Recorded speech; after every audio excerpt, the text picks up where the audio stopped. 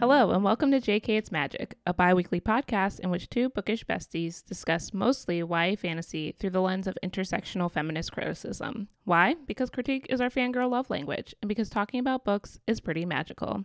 I'm Jessie. And I'm Kelly. And in this episode, we are discussing A Dream So Dark by L.L. McKinney, the second book in the Nightmareverse series.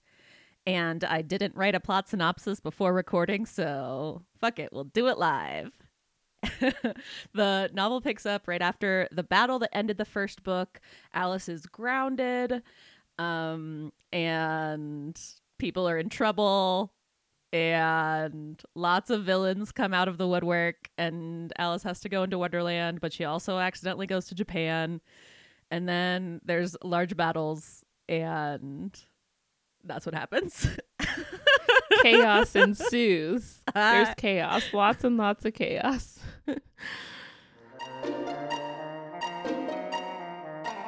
All right, initial reactions. I think as y'all know at this point, I love L.L. McKinney. I follow her on Twitter, and I just love everything about her. She's great. So you have to know that I love this book too. I thought it was fast-paced and super fun. I loved getting some additional POVs this time around. So I stan, I guess. Yeah, I really enjoyed it. No choice but to stan. Yeah. I mean, I agree with you. It's a Black feminist reimagining of Alice in Wonderland, so what's not to love? Yeah. Also, it's very gay, so I stan. Time to talk about all things world building in Through the Wardrobe. So we spend a lot of time in this book in Wonderland, and I thought it was really cool to see how McKinney reimagined some places and things that we've seen time and time again in movies and adaptations and things like that. She changed things up but kept Wonderland just as fantastical as we would expect it to be, so I really enjoyed getting a wider view of the world she created. I agree with you, but I don't think that we saw as many of the fantastical descriptions of Wonderland as we had in the first book. There wasn't quite as much of that, but we did see it a little bit with, what's Alice's best friend's name? Courtney. Yes, thank you, because it was Courtney's first time in Wonderland, so that did make things a little bit more interesting, right? We got to see a character experiencing it for the first time, and that was kind of fun. Yeah, and we got to see the different gates. In Japan, we got to see the Eastern Gate, whereas Alice is at the Western Gate, and we got to see a town, which I didn't expect people to live in Wonderland and towns for some reason. So when Addison is getting helped by Nat, the healer, and her family. So I thought that those kinds of things were things that I didn't expect to see in Wonderland. So I think we get kind of a mixture of the fantastical and the mundane. Yeah, and we also saw the town where they were training the dragons. Yes. And the one that got basically plundered by all of the creatures. Yeah. Yeah, the now I can't Slithe. That's it. Slithe. Well, they were because they weren't nightmares, they were dogs, or they were nightmare dogs or something like that. Oh no, they were they were people turned into. It was they're zombies. Yes, thank you. Exactly. So that because that's what we learn happens to chess. Anyway. Yes. I'm putting it together. It's been a while since we read this book. Another thing I loved is that Alice goes to Japan. It's an accidental cross hemispheric trip. Yeah, her mom is not happy. No. Oh my God. And I also loved that the reimagining of the caterpillar too. What was her name? Mm-hmm. It was Haruka's quote unquote handler, whose name now I cannot remember. But she was such a badass. I thought it was hilarious and really clever that McKinney depicted her as constantly smoking and vaping. And I liked that, which was funny. I liked that small detail, the vaping edition, because it made the world building feel super real, because we're reading it obviously in it's a contemporary urban fantasy. Mm-hmm. But it'll probably be one of those things we talked about with Cassandra Clare, where she talks about the phone book, and then it becomes 20 years from now it's not a thing.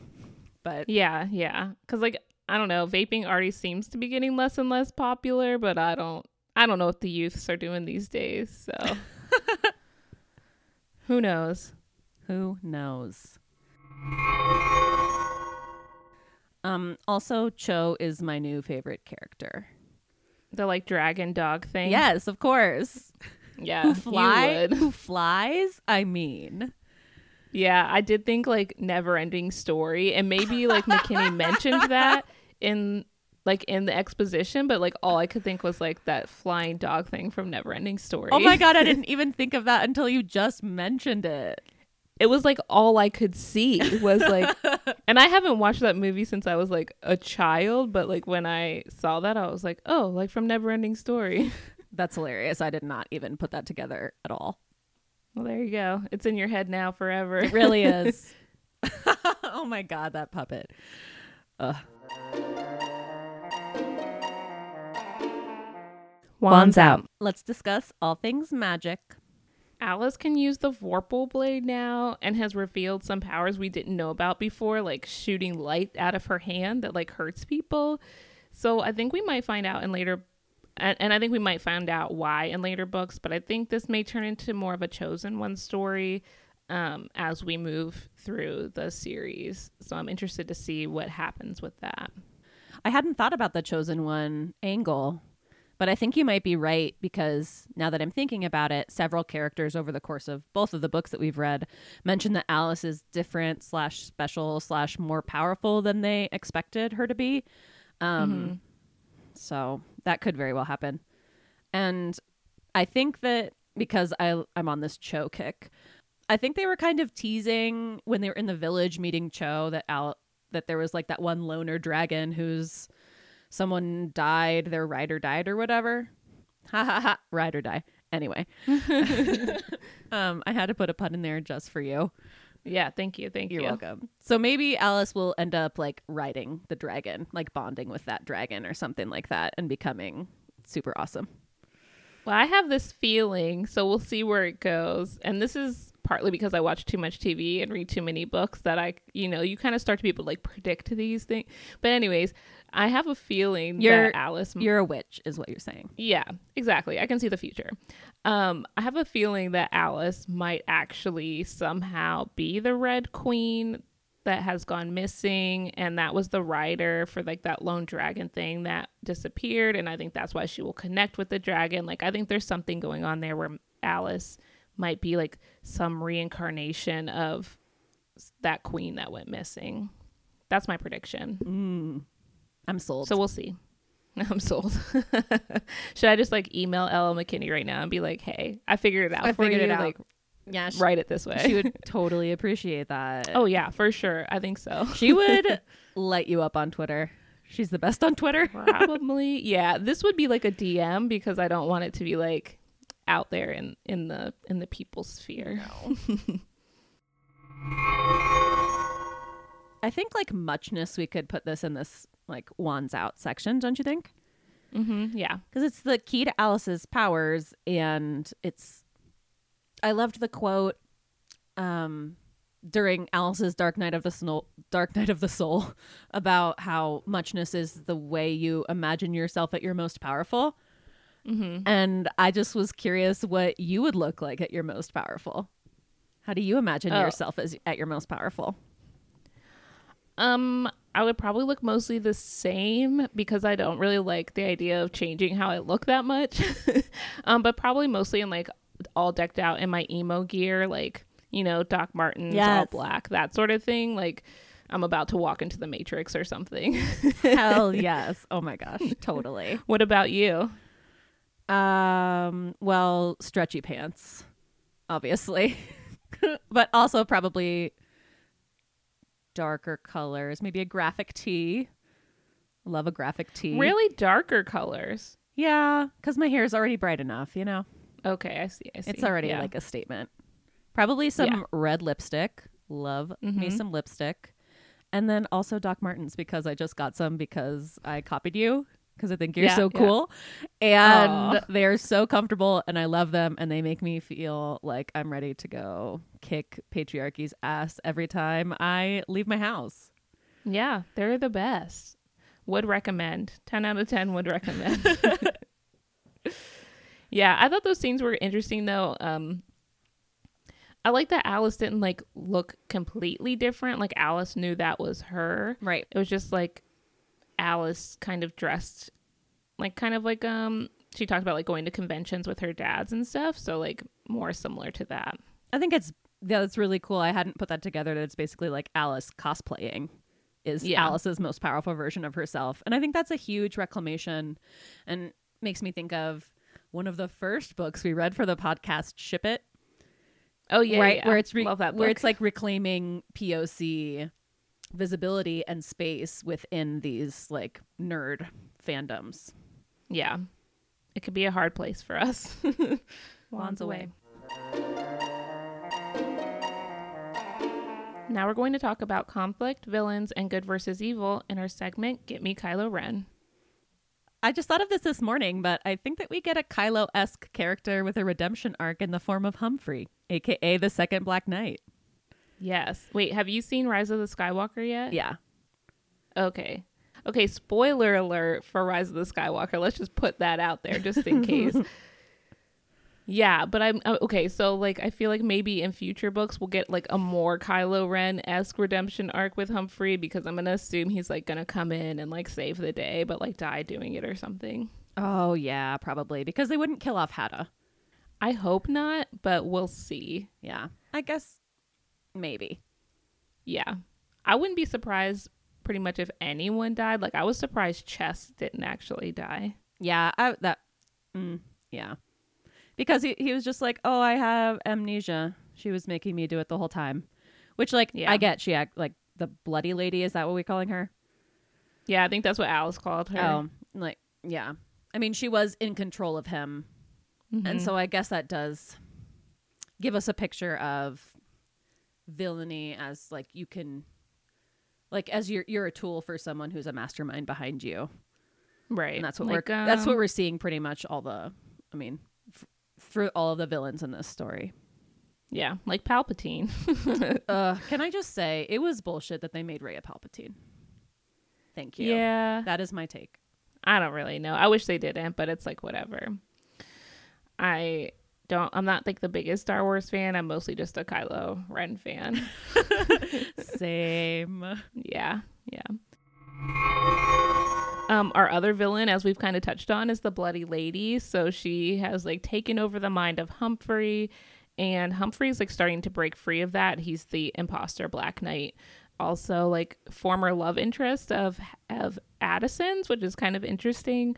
And she's taken over control of Chess, and she's doing this stuff with the nightmares, or with this thing called Slive, and like taking over people and basically making them enter her controllable zombies, which was a pretty cool power, I guess. I mean, maybe don't use it for such bad things, but she is the villain. I also thought it was interesting, or curious, you could say, curiouser and curiouser, that we see the Bloody Lady almost using too much power, right? Because she has the heart, and then when she gets the eye, it like seems to be too much power for her to wield, and so it like depletes her essence or something. Do you remember that? Yes, and I think it's how we kind of find out through Addison that she's not the actual Red Queen, but I mean, I guess kind of like Humphrey, she's like an imposter. So I don't really know who she is, because it seems like only like the royals can control like the eye and the heart, and I don't know if there are other like magical instruments throughout the world we haven't encountered yet, but she's not one of those. So she is obviously very powerful to be able to do that, and that's part of why I think Alice might be the Red Queen, because she was able to use the heart, I think, or the eye at that end battle scene with the Bloody Lady. Good point. Just as one does not simply walk into Mordor, one does not simply read fantasy without talking about representations of race, class, and gender. This is our segment about power and bodies and how they relate. Let's start with race. You can't really talk about this book without talking about race, I don't think. And there was a lot set up in the first book in such a way that because they're in Wonderland this time around, I think race maybe plays a less big role in this story, because we're not seeing Alice walking through like a very white world, because she lives in Atlanta. But I love that when Alice is the narrator, we have the use of AAVE in the narration. Which is, will you say what that stands for? Oh, in yeah. case anyone doesn't know. AAVE is African American Vernacular English. Even though I personally don't use the term African American, I prefer Black, but it's whatever. But I really appreciated this, and I think this is one of those things that really speaks to having someone from that background writing the story, because this would come off as weird, I think, if a non-Black person was writing this story. And I really appreciated it, because I don't think we get a lot of stories written from the perspective of young Black people where they also include AAVE and don't make it like a big deal. So I really appreciated that. It's just normalizing this other way of talking, which if a white author or a non-Black author were to do that, would be totally inappropriate and appropriative, I think. Yeah, I 100% agree. Like it would come off as, I don't know. I don't think that would land very well. No. I totally agree with your point that this is one of those aspects that, like, this is why representation in publishing is so important, right. So that we can have voices like this and stories told from voices like this that have always existed, but just haven't had access to the platform that is YA publishing. Yeah, agreed. We also have Naet speaking Hausa and Haruka speaking Japanese. And I thought it was interesting because McKinney didn't translate for us what they were saying, and she didn't write it in the story. But I thought it was interesting to see like these different communities and like how when Alice is in Japan with Haruka, like they're taking their shoes off when they go into the houses. And so we're seeing like how different cultures function. And when she's with Naet, it seems like very matriarchal. And Naet is a healer. So I just thought those things were like really cool. I really like the way like that we got to see how different cultures, even though they're in Wonderland for part of it with Naet and Haruka, like we get to see how these different cultures kind of function. Totally. 100%. I guess there's not too much to discuss class-wise, probably because we spend so much time in Wonderland, and there do seem to be class divides in Wonderland with the royalty and pretty much everyone else. Right. But I don't know. They don't seem to be affecting the narration too much at this point. Right. I guess, I mean, we see how much power the royalty have and that they were able to banish and curse Addison out of Wonderland. But other than that, like, we don't really see like the non-royals interacting with the royals in such a way to show like a really descriptive class distinction between the two. Yeah, and that's something it makes me curious. Maybe the lack of information itself is also worth talking about, right? Is like we don't have any information about how the royals came to be royal, like the origin story, or it doesn't really, like you were saying, we don't really see any interaction between like, I don't know, the people in these communities that we encounter throughout the book and the royals. Like there doesn't seem to be particular love or hate for them, which is kind of refreshing, right? Yeah. They're just like, oh yeah, they're there, but we carry on with our lives and they do whatever. Yeah, I guess we see a little bit when I think Duchess and Addison are in the different towns. We see how the people have like this reverence for them because they were, I think the Duchess was the White Knight and Addison the Black Knight. So people know who they are. They are like pseudo famous. But they seem to care more about the fighters than they do about the royals that they're protecting. Yeah, exactly. Which is cool. It shows like the values of this fictional culture. Yeah, for sure.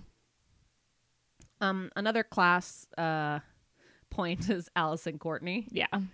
Which we saw more of that divide between them and how it came, like that was one of the things that caused conflict between these two besties was class status. And like Courtney's priorities, who was just, she's so privileged and wasn't like understanding why Alice couldn't come to her birthday party. Yeah.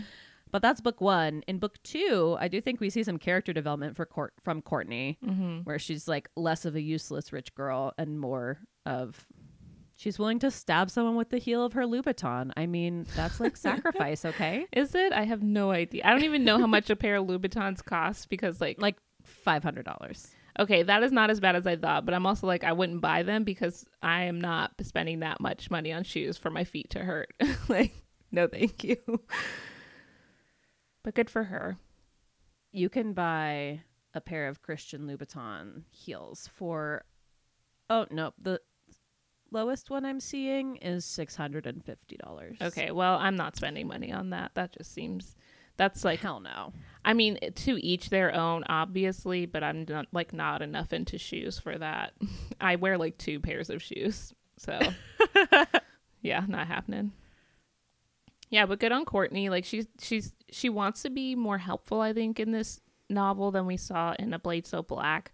I think at one point Addison is trying to get her to go back home, or at least go back to go to Japan with like Haruka's handler, and she is like committed to staying to help, even if that helping means like helping Nayet's grandson gather herbs and healing things so that, you know, she can be helpful when they get back from their battle. Yeah, you saying that's a really good point, that it like upsets the power dynamic when Courtney, who has a bunch of power and cultural capital and money in the real world or on Earth, whatever, then comes to Wonderland and finds that all of her status and things that had made her very had capacitated her very much and like let her move through the world with a certain degree of power. That doesn't work for her in Wonderland. So like other kinds of abilities are like more valued.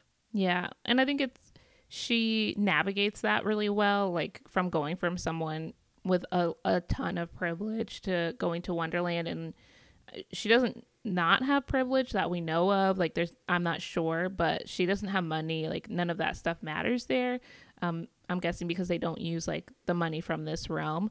And I feel like she navigates that pretty well. So I think we have seen her like kind of grow and change as the books have gone on. Agreed.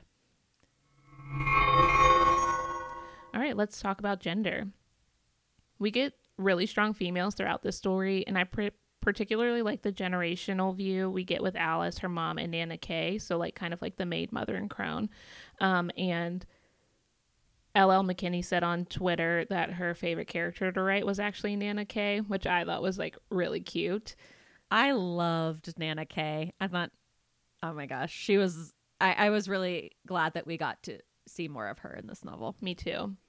We also have Duchess, Nayet, and Haruka, as well as Haruka's handler, whose name I cannot remember now. But I think we also have like Xylon and whatever the princess's name is. So we have a lot of very strong female characters throughout this story, which I think is great. I don't really expect anything less, but it is kind of changing up the narrative because of the like warriors we see fighting for like at the gates, like half of them are women, as opposed to like, I forget like what Tweedledee and Tweedledum's names are. But you know, the 2 twins, the like Russian twins, and then we have Alice and Haruka. So it's kind of cool to see that like half of the people protecting the gates are women. Absolutely. So much more gender equity, it seems like, in these both in Wonderland and in the Atlanta that it's showing. Yeah. Because the main characters that we encounter in Atlanta are Alice's mom and Nana Kay, and then also the poet, what's her name? Maddie? Yeah, Maddie. Yeah. But then in Wonderland, we pretty much only have women in power, except for like a few dudes here and there. Yeah, but I think even like the royals are all queens. Which is like, we're not about royalty, but I mean, I like them a little bit. Like, I love following the stories about like the UK royalty. Like, I'm all caught up on like this Harry Meghan situation. You're gonna have to catch me up because I am not caught up. Well, I have a lot to say. Let's talk about ability. So I have a question. Addison at this point is still supposedly, quote, going mad, right? Like he still has that black spot disease thing that's like supposedly taking him like spiraling down into his, I don't know, body mind somehow to turn him mad. Is that happening still? I think so, because he does mention a few times about like drinking like alcohol to help with the madness that is going on. But I'm not really I don't remember if that is from the curse that the Black Knight gave Alice to give to Addison, or if that is something from before that. So I don't really remember. He has a lot of stuff going on because he also has that banishment going on, and that seems to be like that's like slowly killing him while he's in Wonderland. Yeah, he has this like different layers of injury and lack of capacity and all these things, because he does get like his ass kicked several times throughout the novel and needs to be rescued. Yeah, rescued by a lot of people. He takes it well though, so good for him. Yeah, he does. And I think it's curious to note that we see that trauma affects ability in the novel, right? So, or rather not facing trauma, I guess. Mm-hmm. And the fears resulting from them is specifically what traps Alice in her Dark Night of the Soul scene. Mm-hmm. And then Alice, like her big breakthrough is that she learns that she can be afraid and fight anyway. Right. And so let me just say that whole scene equates to years of therapy. Years. Ask me how I know.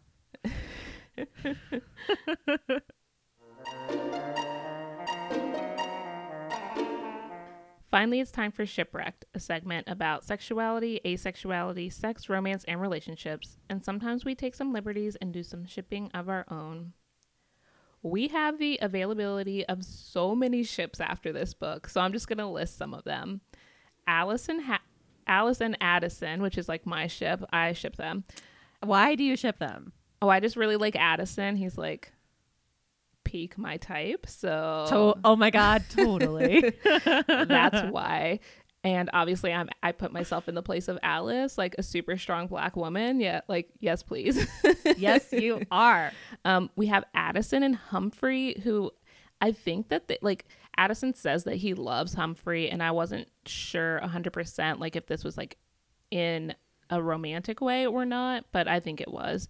Yes, that was my understanding too. Mine too, but I can also see how that could be like walked back a little bit in a future book, and I don't think like intentionally walked back, because I know L.L. McKinney is like super on board for like LGBTQ plus representation, but I feel like we might see some different dynamics change with their relationship. Humphrey and Alice, maybe the Dark Knight seems to have like this weird connection with Alice, like where he like kind of maybe is in love with her, but I'm not really sure. Ooh, we could have a frenemies to lovers or enemies to lovers situation. Exactly. Alice and Haruka, like so cute. Like I really like them, even though I'm like on the Addison and Alice ship. But like I love how like nervous Alice gets, and it's just like I feel so bad. Cute. And then we obviously also have Alice and Chess. There's like a kiss that happened, but like Chess wasn't really himself, I don't think. It was like zombie Chess. Yeah, but he also like seemed to come out of his zombiness for a little bit, so I don't really know. And that also raises some questions about consent. So like, ooh, wow, yeah, that does. It's kind of a mess, but everyone has lots of options, and it's super cute. And I just don't know who's gonna end up with who. I just love how these options, like there's as many non-hetero options as hetero options, which I really appreciate, and we're all about the representation here on this podcast. Mm-hmm, mm-hmm. And another point on the proliferation of ships, the fact that we see Alice having simultaneous feelings for Addison and Haruka really strikes me as quite radical and new. I don't know what you think, but at least in my experience, I don't think I've ever read a novel, let alone a YA novel, that normalizes bisexuality, pansexuality, non-heterosexuality, whatever Alice identifies as, in this way, because it's also like playing with non-monogamy a little bit, I think, or like normalizing the fact that you can have feelings for more than one person at the same time, and it's not like a thing that needs to, like, we don't need to rush to resolve So in that way, I think it's really cool how L.L. McKinney, in writing all these different characters and these possible ships, is resisting that love triangle motif where you try to like rush to get two people together, which I really appreciate. Yeah, I think it's great, especially because I think you're correct in YA books. I feel like we kind of have a love triangle kind of wrapped up within one book, like thinking kind of like Rhysand and Tamlin, or like Jace and Simon. There's lots of options, but either way, I think in real life, it's not that unusual for someone, especially at this age, to have feelings for two people at the same time and kind of be like vacillating back and forth between the two. And like that doesn't get solved super easily. And maybe not just at that age. Obviously, I haven't dated since I was like that age. So I don't know like what the olds are thinking now, like what people my age are going through. I have no idea as far as dating, but yeah, I think it's good. And like Alice is allowed to have feelings for more than one person. Like she's 16. It doesn't need to be figured out right now. So like date a bunch of people, have feelings for all of them. Like who cares? Like, I mean, not that you can't do that as an older person, but it's just like, it doesn't need to be figured out right away. Yeah. And I appreciate how like within the exposition and the narration itself, Alice like in her own head wasn't making it a thing. Right. You know, it was just observing, but non-judgmentally, like all of her different feelings and how she's reacting with Haruka versus how she's reacting with Addison.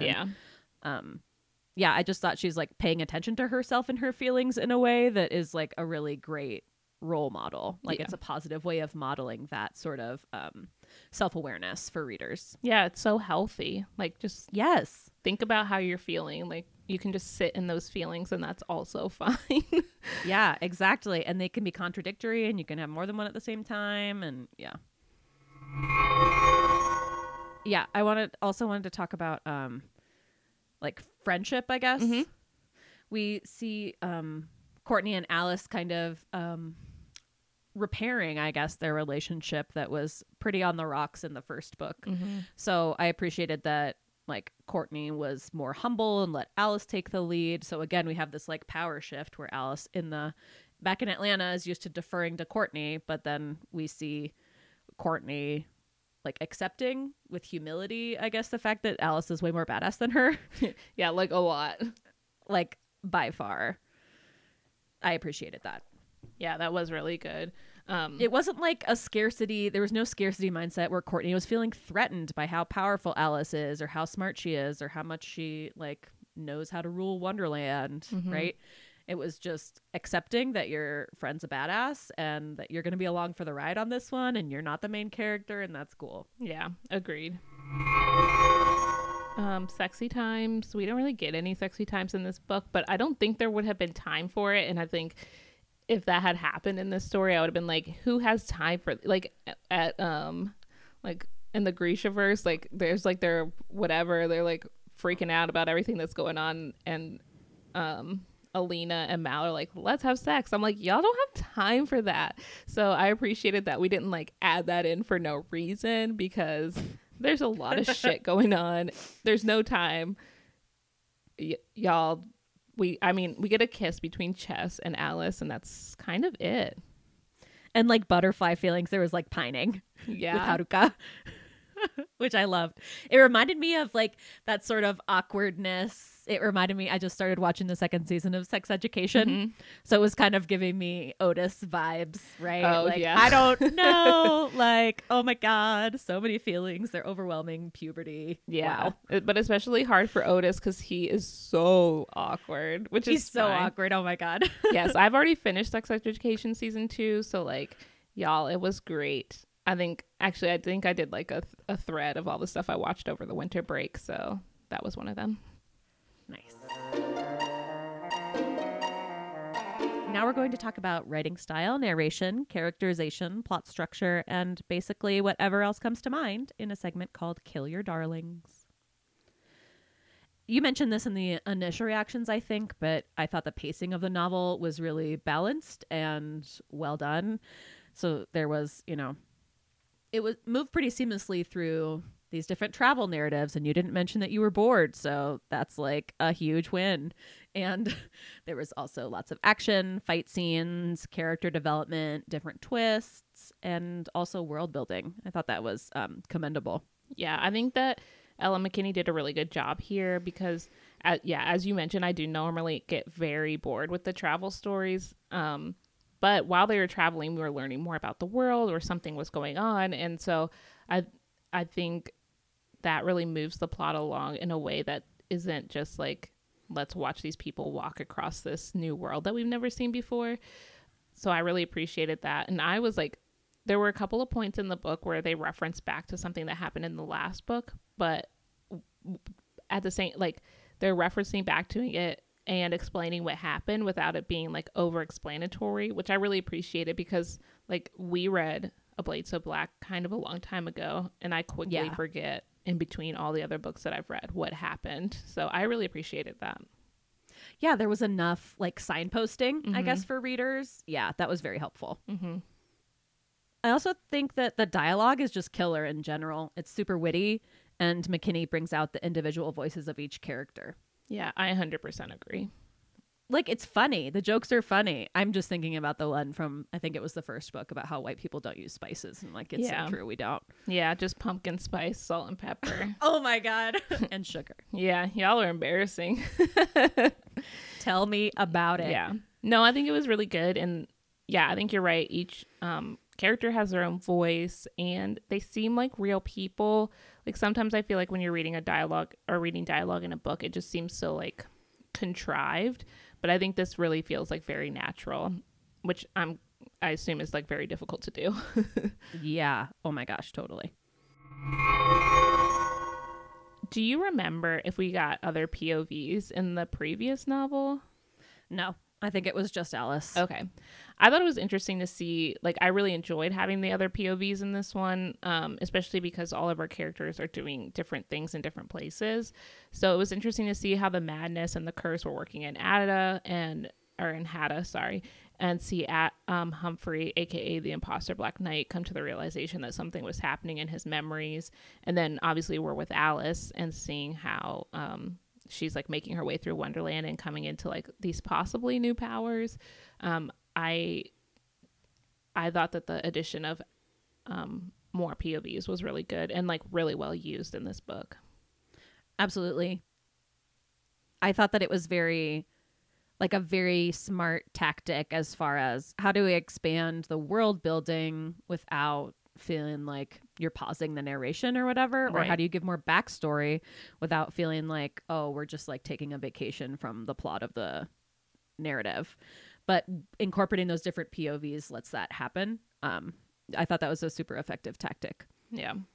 And it's also fun to mix it up a little bit. We learn about other characters. Yeah. I appreciated that. And we got some flashbacks, which I appreciated when we were with either Humphrey or Addison. I don't remember which one, because their stories are like so intertwined.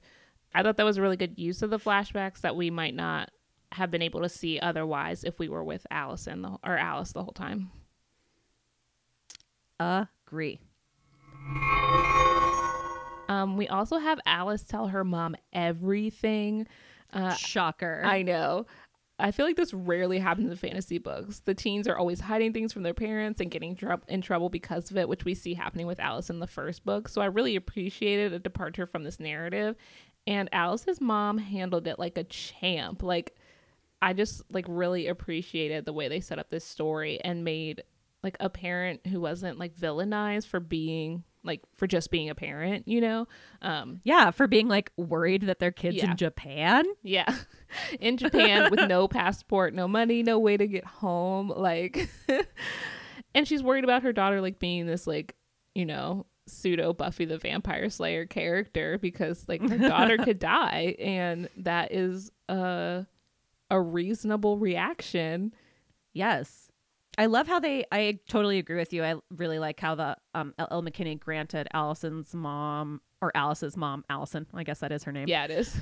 Like access to a full humanity, we could say. Like we got to see her struggle with the fact that she's not being able to protect her kid. And that's really scary. Yeah. And for a parent. And something I assume that like a lot of parents go through, even if their kids not like a super badass superhero, because like eventually you have to let your kids go, and if you don't, they'll probably resent you forever. So like there's that. But yeah, like it's hard, like you can't be with them all the time. And so I can see where her mom would have these concerns, but like also have the wherewithal and the like mental health to like be able to let go. Well, and to be able to like check herself and be like, yeah, I can't fight the way my daughter can, so I'm going to like give up some of my power, for lack of a better like term. Yeah. Right. And again, like how Courtney accepted this shifted power dynamic, I really appreciated how the novel like wasn't lazy and it wasn't just like, yeah, Alice keeps lying to her mom the whole time, because we know that's not going to work. It hasn't been working for pretty much the entire series. Yeah. Her mom is way too smart for that.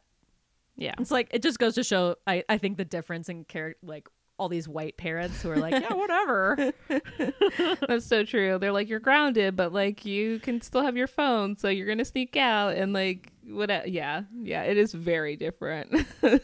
Yeah. So culture, like we see the difference culturally, right? Yeah, for sure. And I also think that the fact that I totally agree with you that we don't see this happen very often. And I think that kind of goes to show that there is this assumption in YA that like the older generation isn't going to be able to like hang or understand what's going on. They're just going to keep thinking that they have the monopoly on deciding how the world gets to go, or deciding how we get to fight these fights that are coming up. And I appreciated that there was like cross-generational understanding and like conflict resolution. Yeah. So like find yourself some trusty adults, you know. That's what you need. And if your parents are white, I'm sorry. I have another theory about Nana K. Okay. So like this necklace seems like they're teasing that it's more than just a necklace, don't you think? Yeah, I think so. Like, is it some sort of Wonderland artifact? Is Nana K, like, was she a badass fighter? I don't know. Yeah, that'll be interesting actually, because doesn't Nana K have Alzheimer's?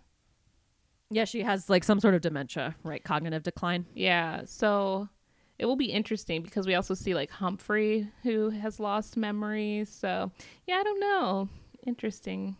Curiouser and curiouser. Yeah, I'm interested to see where that goes, because they did make a big deal of her giving it to Alice, and then it gets brought back up again at the very end of the novel where Courtney like notices the necklace. So yeah, we'll see. I feel like those sorts of things, those sorts of details rarely are like have no reason behind them. Well, it's like Chekhov's gun. Like you can't mention it and then not use it. Like that would be weird. Yeah. That actually happened. And that actually happened in like a portion of his Dark Materials that I was watching, where they like made a point of showing that the character had a gun and then they never used it. And I'm like, what the fuck? Like, why did you even make a big deal of showing it? They're just fucking with you. Yeah, they are. But it also like, it's very annoying. I'm like, this is not how you tell a story. Right. And there is like this consideration where if you're going to draw your readers or your listeners or your viewers' attention to something, then like it's on purpose. Yes. And if it's not on purpose, then you didn't need to do it. Yeah. Yeah. So I think you're right. Something's going to come of this necklace. I just don't know what. We'll see. To be determined. TBD. Recommend if you like.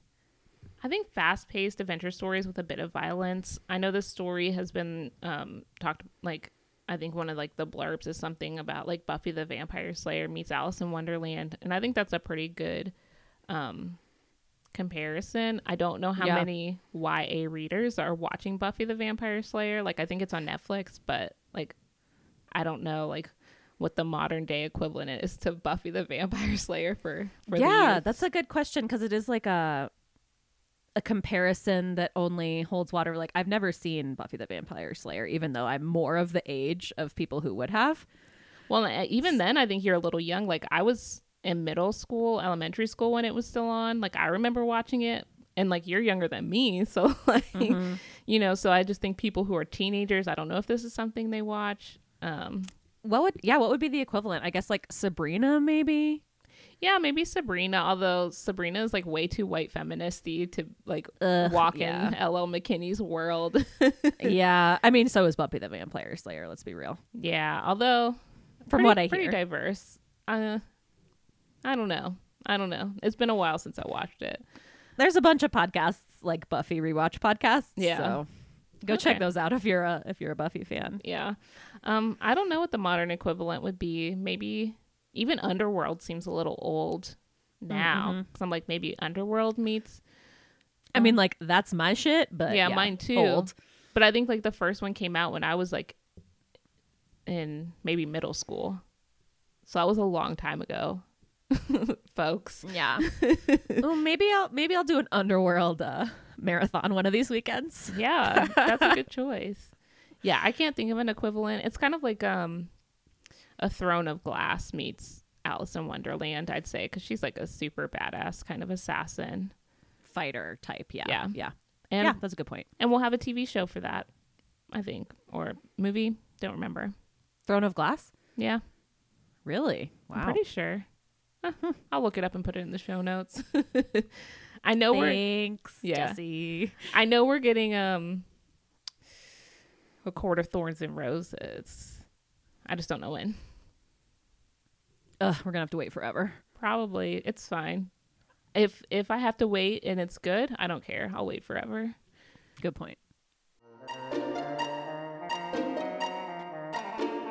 Before we end, it's time for real talk. Did reading this book make your perspective change in any way, or did it make you integrate something that you hadn't before? I'm going to start because my point has to do with the narrative itself. And then your point, Jesse, is like a little bit more meta. Okay. So, I think one thing I was thinking about listening to the book, because I listened to the audiobook, is that Hada provides us this vehicle for like a narrative vehicle for discussing justice and punishment, and then also like abolition, right? So we see Hada as this, like, he's got a redemption arc, and so he's essentially trying to carry out some sort of type of transformative justice, right? He's like accountable for what he did, and I don't know, tries to repair that in some way. And so the accountability came from his original punishment was exile, which is by spell. Yeah. Which is interesting, right? Because he's both like he's in a physical prison like type situation by not being able to come back to his home. Yeah. So exile as like a type of imprisonment or incarceration. And then I don't know. I don't know if you had any thoughts on that, or. I mean, when I was like a resident advisor, we talked a lot about like restorative justice as opposed to like punitive justice. And I think this kind of goes along like with how do you make amends for the things that you've done that have hurt people in such a way that like everyone can move on and not just like half of the people can move on. And I think Addison is like a good like metaphor for that kind of, in that like I'm not sure that there was a way for him to make up for what he did before. Right.